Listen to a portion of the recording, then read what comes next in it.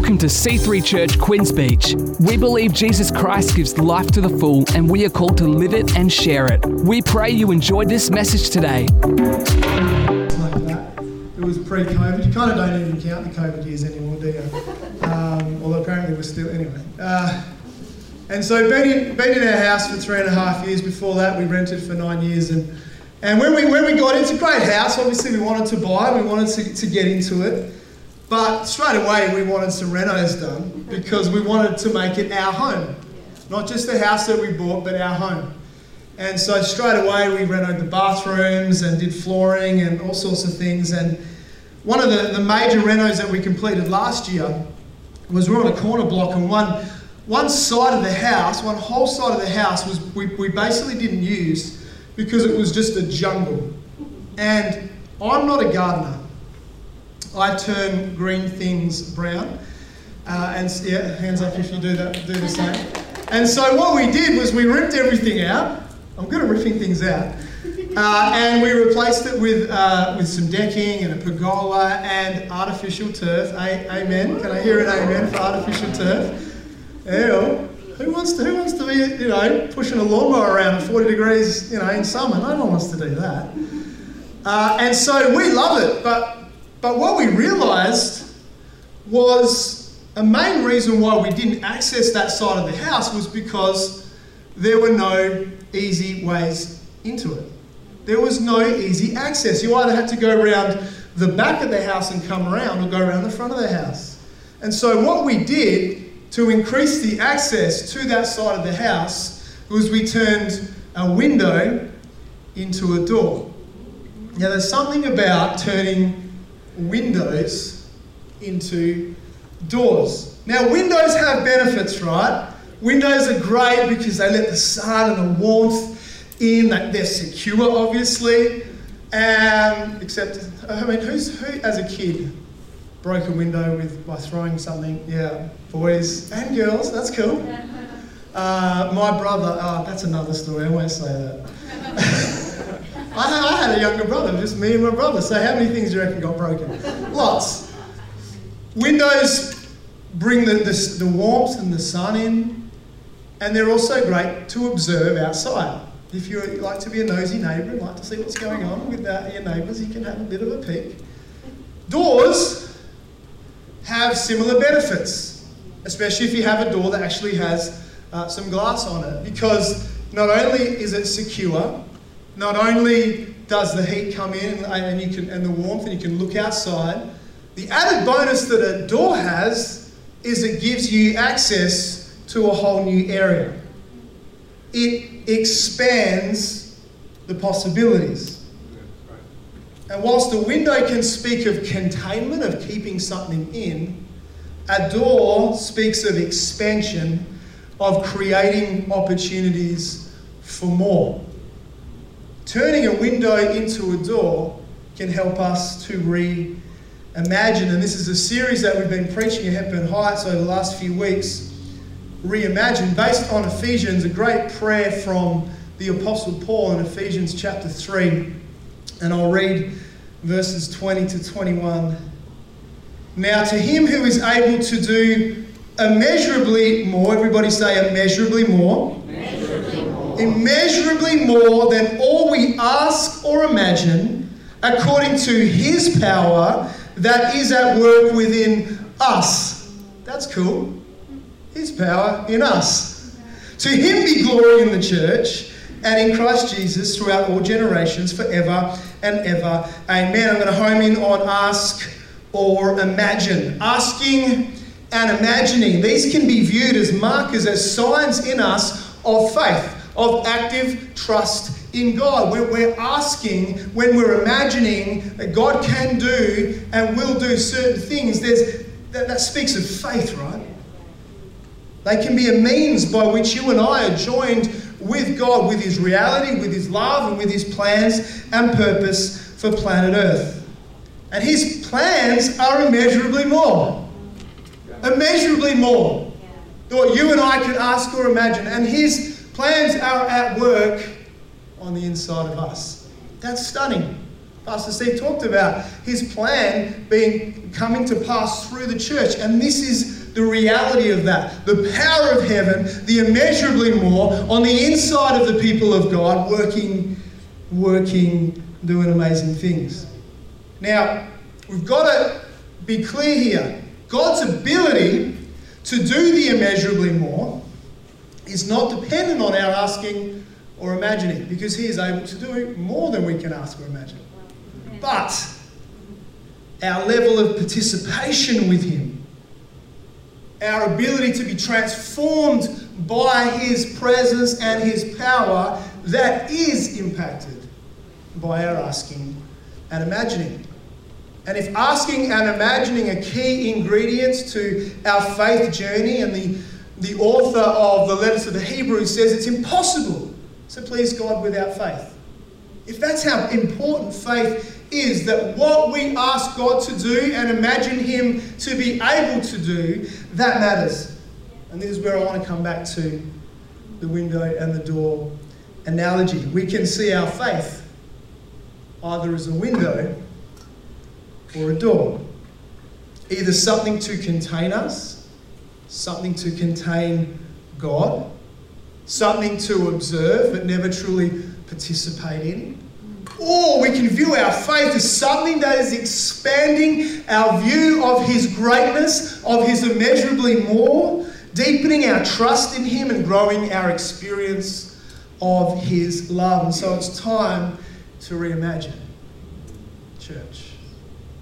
And today I'm going to highlight two ways that we can reimagine through the biblical story of Rahab. We're going Old Testament today. Amen. Come on. The Bible of Jesus. Do you know that this is just an interesting fact that I read on Twitter? I don't post a lot. I do read a lot on Twitter. There's only 12 chapters in the New Testament that don't have a reference or an allusion to the Old Testament. 12 chapters in the whole New Testament. You think the Old Testament's relevant? Then you're therefore throwing the New Testament out as well. That's how entwined the Old Testament and the New Testament. And so Rahab is introduced to us in the book of Joshua. And the people of God at this time are at a real pivotal moment. And so Moses, the great leader, had led them out of slavery, out of Egypt. And there seemed like there was this awesome, clear pathway from getting out of Egypt to the promised land that God had called them to. Not 40 years worth of distance. However, at Joshua, at this point, we find that the people of Israel have wandered around the desert, wandered aimlessly for 40 years. Why? Well, a whole generation had to die out. A whole generation of disobedient, of people who didn't trust God. They needed to die out because God wanted his people to be people of faith, people who weren't hindered by the past to be the ones who were walking into that promised land. And so a whole new generation were there. And Moses had died, and Joshua had been installed as the new leader. And so they're on the precipice of stepping into the promised land. Displaced for 40 years, in slavery for so long. And they're about to walk into their promised land. And what stood in the way? This nice, big, chunky, fortified city called Jericho. And Rahab was a resident of Jericho. And we're going to read a really good section of scripture today. I preached this morning. It's hot off the press, and someone said, wow, I've never been in a church service where so much scripture has been read. I'm like, I don't know whether to take that as a positive or a negative. Is that a compliment? I don't even know. So just buckle in. But I think we really need to be able to get into the heart of this story. We need to read a good chunk of scripture, and the words of God are so much better than my words anyway. Joshua 2, amen, says Steve. Let's give Steve another round of applause. Joshua 2. Joshua, son of Nun, secretly sent 2 men as spies from the Acacia Grove saying, "Go and scout the land, especially Jericho." So they left and they came to the house of a prostitute named Rahab and stayed there. The king of Jericho was told, "Look, some of the Israelite men have come here tonight to investigate the land." Then the king of Jericho sent word to Rahab and said, "Bring out the men who came to you and entered your house, for they came to investigate the entire land." But the woman had taken the 2 men and hidden them.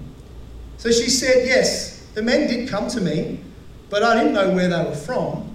At nightfall, when the city gate was about to close, the men went out, and I don't know where they were going. Chase after them quickly, and you can catch up with them."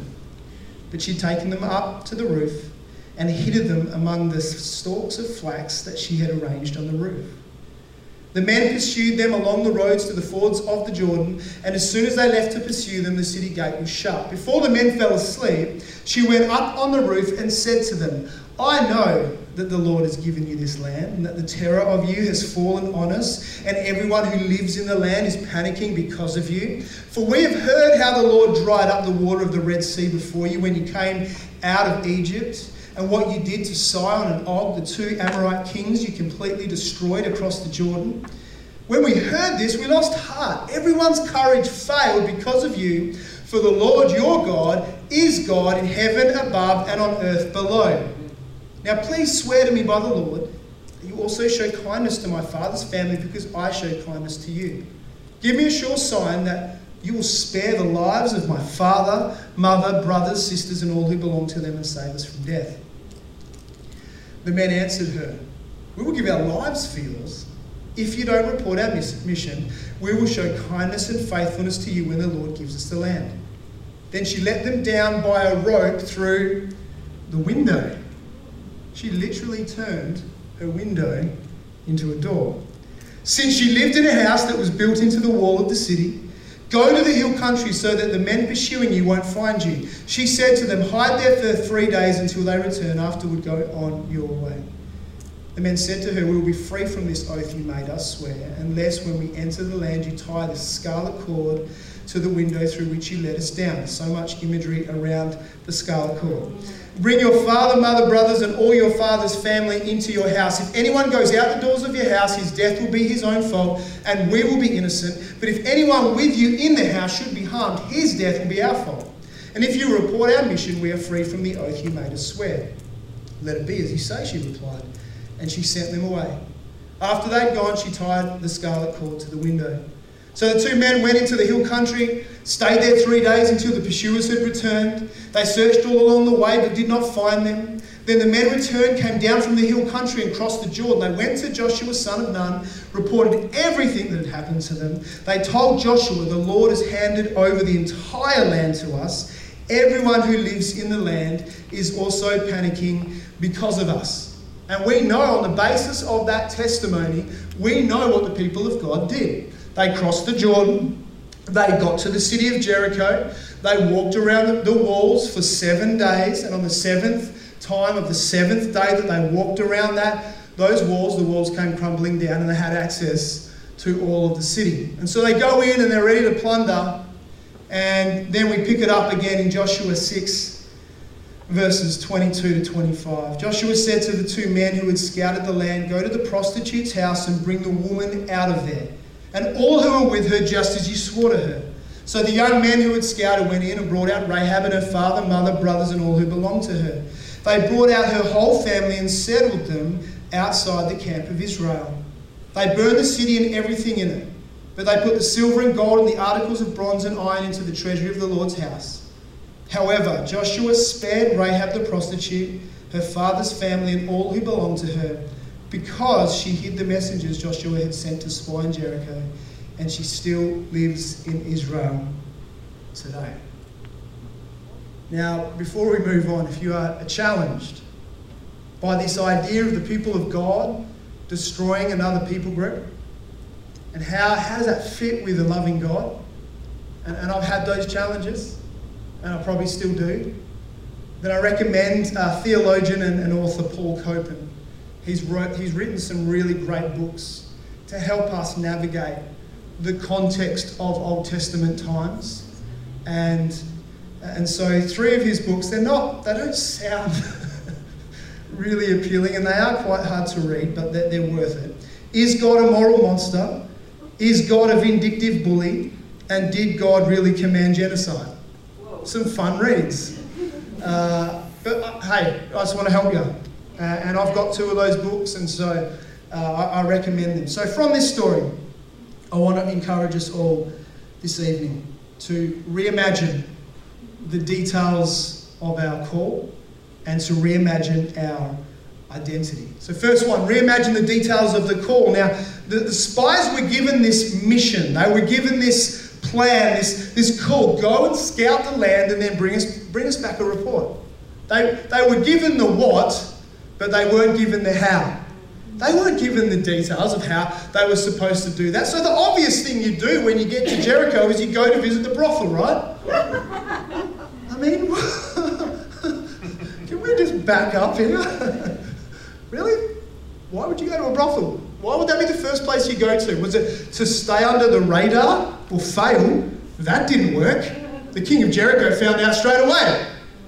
Was it to knowing the type of people that might be there, which more likely to kind of get the information that you need and win some people over to you? Maybe. But whatever their reason, I'm sure the spies were truly shocked when they arrived in that place and the woman there already had a seed of faith in God, and she was looking for an opportunity for that faith to come alive, for that window to be turned into a door. I'm not sure for the spies that a Canaanite woman who sold sex for payment would have been high on the list of allies that they needed. Maybe at the bottom.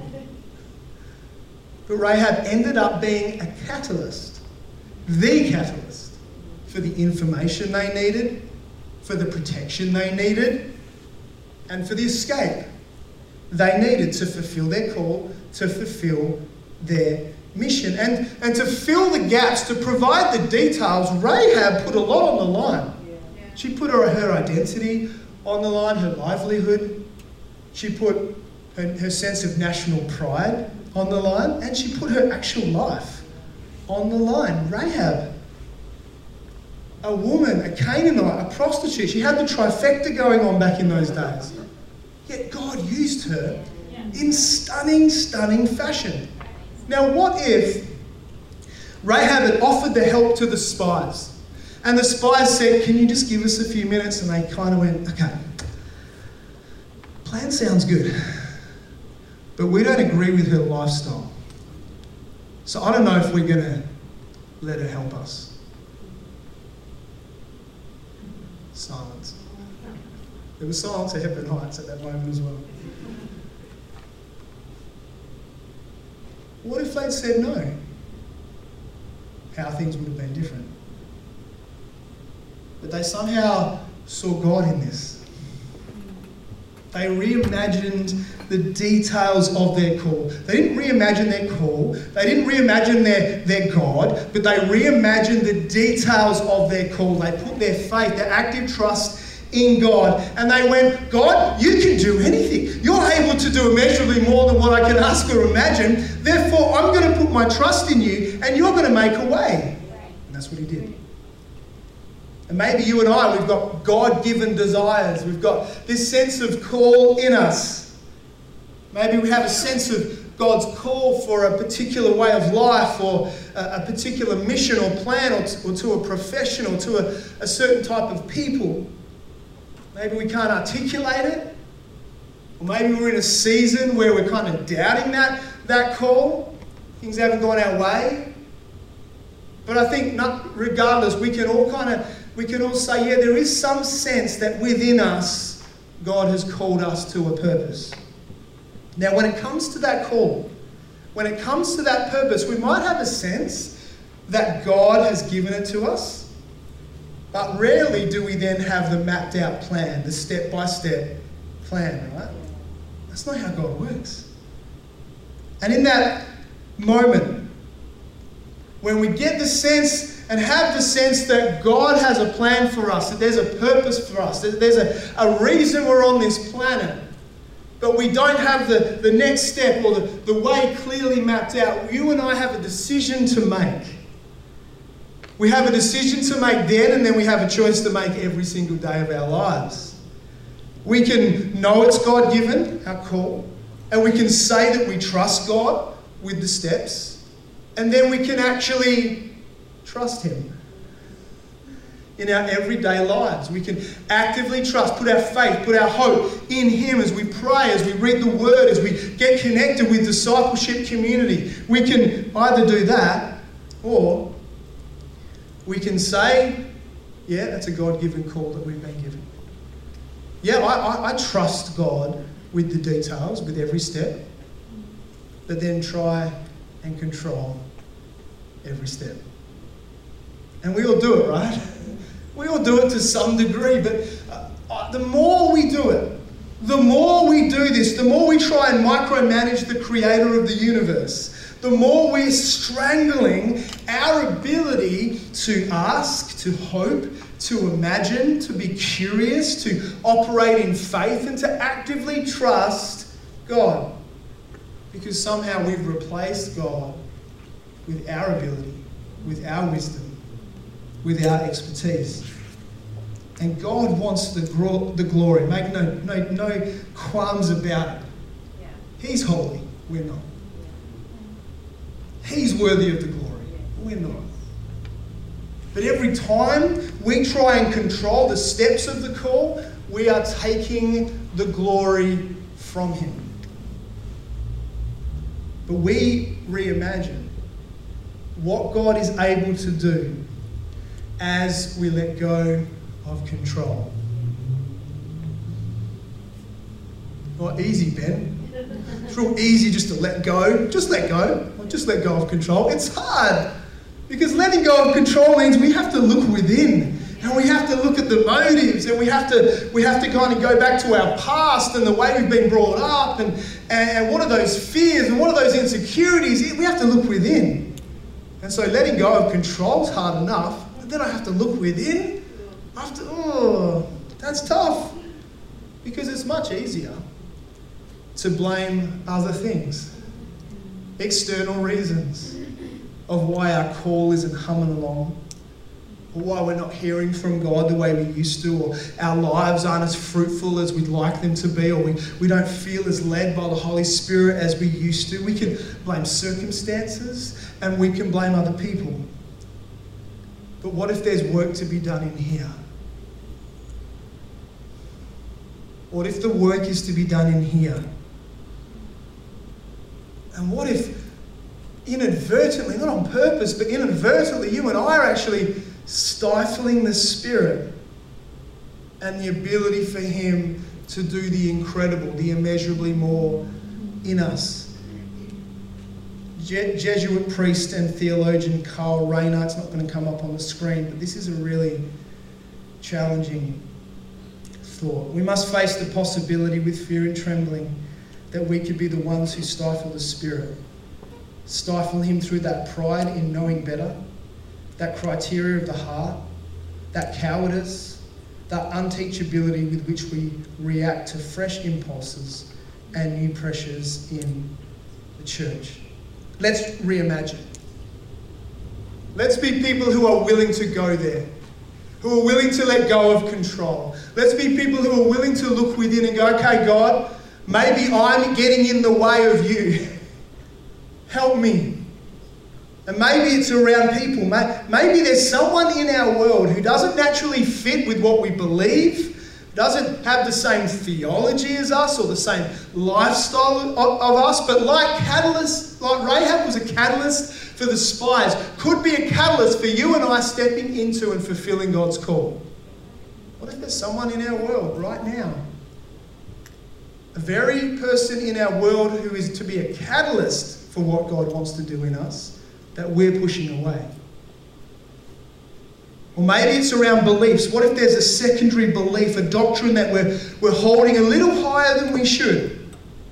Maybe even elevating this belief or this opinion to a primary place, and it's all of a sudden become the absolute focus of our lives. And it's limiting our asking and our imagining. What if we were able to bring that to God and let go of control and say, God, I am sorry. It's been all about this thing. And I don't even know if I believe it. I don't even know if it's actually true. I'm going to give it to you, and I'm going to trust you that you would help me make the main thing the main thing. The main thing, the main thing. Maybe it's around practices. Maybe a step that God is calling us to, the next step on our journey, is the very thing that we have said, I'm never going to do that. I've done that. Never going to do that. I'm never going to do that. I'm not going back to study. I'm never going to try that art class. There's no way I'm going to have people in my home regularly. I'm not the hospitable type. I'm not going to be a part of the QB prayer meetings this week. Prayer's not my jam. I'm not going to try that season of fasting. I'm never giving to beyond. I'm not going to incorporate silence into my prayer life. What are you talking about? I was sprinkled as a baby. Why would I then go and get fully immersed in water baptism? Many more examples. But what if the thing we said we would never do is actually the next step that God has for us? That's just a wacky thought. And what if that sense of stuckness that we feel in our faith, in our lives, is because the very thing that would help us get unstuck, we said we'd never, ever do? I want to encourage us. It's time to reimagine the details of our call, because our God is bigger. Our God is greater. Our God is holy. Our God is worthy of praise and honour. And He is able to do what we can only hope or imagine, and so much more. Let's reimagine the details of our call. And lastly, let's reimagine our identity. Now, we're aware that Rahab doesn't come from the greatest of stock. She's Canaanite. She's a prostitute. She's likely at the lower rungs of her society, let alone the people of God. And throughout history, someone like this, someone who has sold sex for money, hasn't enjoyed high esteem. Hasn't been put up there as a great role model. And I remember in the 80s, when I was a kid and we lived in Kalgoorlie, my mates and I would ride our BMXs with BMX bandits. We'd ride to the start of Hay Street. And Hay Street in Kalgoorlie in the 80s was the place where there were active brothels. There were ladies out on the streets on both sides of the road trying to solicit clients. In the 80s. And my mates and I would dare each other to ride through the street. And we, I don't know, somehow thought maybe we'd get attacked or something. I don't know. But it just felt dangerous. It felt like we were at the edge of normal society. We'd kind of come into this society, this place of outcasts. It felt dangerous. And prostitution was forbidden according to Mosaic law. Severe penalties were given for those who engaged in it. And it was likely tolerated to some degree in ancient Israel. But overall, it was a profession that was totally socially unacceptable. And so Rahab, she had as undesirable a reputation and identity as you could have. Yeah, we might be sitting here tonight and we could feel exactly like Rahab. Blemished, broken, used, not seen, not valued, and have a real low sense of self-worth. We could even say we're Christians. But we're Christians by name, not by nature, because our identity is still based on past pain or present problems or people's opinions. But something changed for Rahab. Something changed. Something changed that meant her future was changed forever, and her identity was reimagined. In the end of Joshua 6, we read that she's actually brought in, as a good outcome, she's brought in and grafted into the family of God. She's saved. But more than that, it's not the last time we hear of Rahab in the Bible. She's actually mentioned 3 more times in the New Testament. She's mentioned in Matthew 1:5. Get this. She is mentioned in the genealogy of Jesus. And then she's mentioned twice more, one in James and one in Hebrews. And in what context is she mentioned in James and Hebrews? As a powerful example of a person of faith, of active trust in God. Oh, the redemption of our great God. You see, that the spies, when they came to Rahab, they didn't have to preach to her. They didn't have to convince her, to twist her, you've got to believe in the one true God. It was already obvious to her that God was real and God was moving. She'd been persuaded by the rumours that she'd heard of this, the powerful Israel's God who would come and destroy Jericho. And this led to her conviction, a conviction of belief in God that was greater than her fear of what would happen if the authorities found out. And so she saw an opportunity and she seized it. She reimagined her identity and she turned a window into a door, and her faith was activated. Her faith came alive as she helped the spies escape. This changed everything. She was spared from destruction, her and her whole family. She was brought into the people of God, a part of the family, a full recipient of God's blessing. And she becomes a poster girl for a person of faith. That is just amazing. That is the power of reimagining our identity in light of the one true God. Tikva Freimer Kensky. She is a professor of the Hebrew Bible and the history of Judaism. She summarises it perfectly. Rahab, who begins as triply marginalised Canaanite woman and prostitute, moves to the centre as bearer of a divine message and herald of Israel in its new land. Even though later generations of readers have been squeamish about her occupation, preferring to think of her as an innkeeper, she is remembered in Jewish tradition as the great proselyte, the great convert, as ancestress of kings and prophets, and in the New Testament as ancestress of Jesus. And so what does it look like for you and I to reimagine our identity from one founded on the things that are wrong with us to one founded on who God says we are? What does it look like? I believe it starts in our mind. It starts in our thinking. So a man, a woman thinks, there he or she goes. And so it starts in here. It doesn't start out there, it starts in here. And the greatest tool to help in here, to help us in here get a grip, get a sense of our identity in God, is the Bible. And it's as you and I grasp that, declare that, believe that, put that actively into place in our lives, that we are able to reimagine our identity. And so Pastor Jace has put together, for the purpose of Renew Prayer that happens at 5 p.m. on Sundays at Hepburn Heights, I am and I have scripture declarations. And it summarises who you and I are in God according to the Word of God. And so I've just we've got some printouts of those.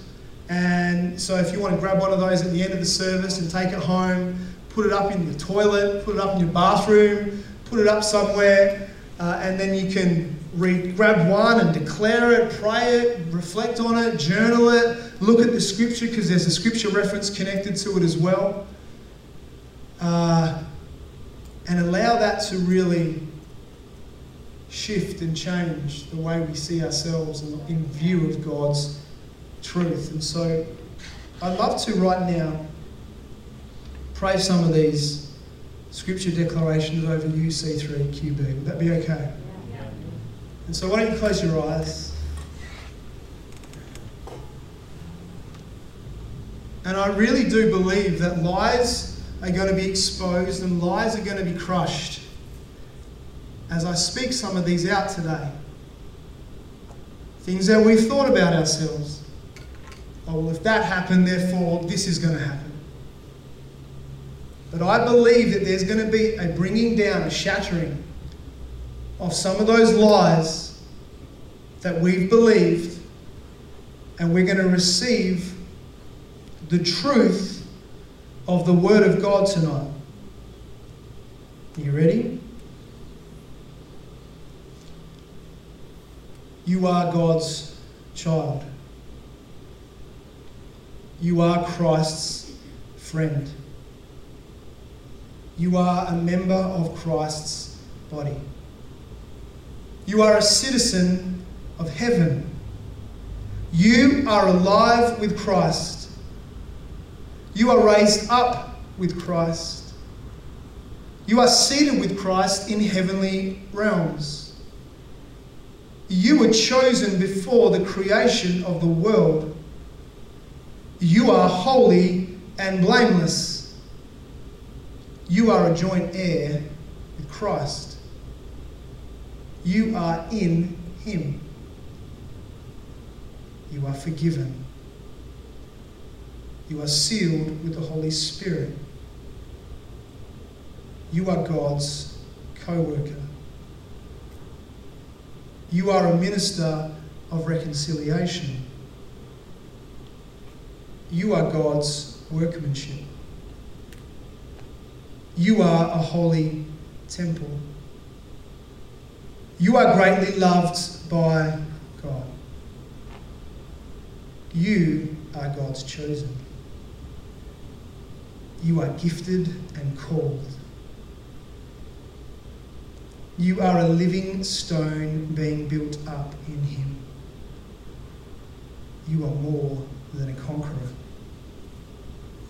You are victorious. You have been established and anointed and sealed by God. You have been given a spirit of power, love, sound mind. You have been lavishly given God's glorious grace. You have redemption. You have hope. You have access to the Father. You have peace. You have been healed by the stripes of Jesus. You have the mind of Christ. You have freedom in Christ. You have been justified. You have been made righteous. You have been made alive in Christ. You have been delivered from the domain of darkness. You have been made complete in Christ.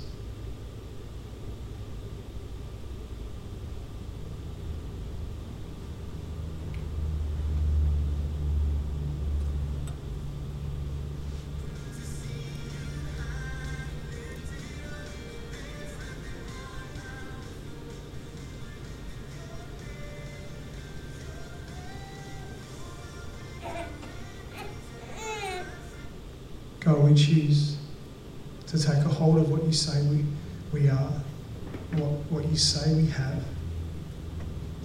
We make a choice to put our trust and our hope in what you say.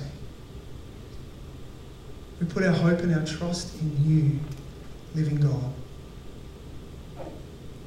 And I pray, God, that you would transform our minds and transform our hearts continually by the power of your Spirit, who raised Christ from the dead and is working within us. And I pray that we would reimagine. We would reimagine the details of our call. and we would reimagine our identity. Have your way, we pray. In Jesus' name. Amen. Thanks so much for joining us today on this podcast. We encourage you to let this word further help you live and share the life to the full that Jesus gives. If you want to check out more of our upcoming events, service times, locations, or to give online, head to c3hh.com.au/give.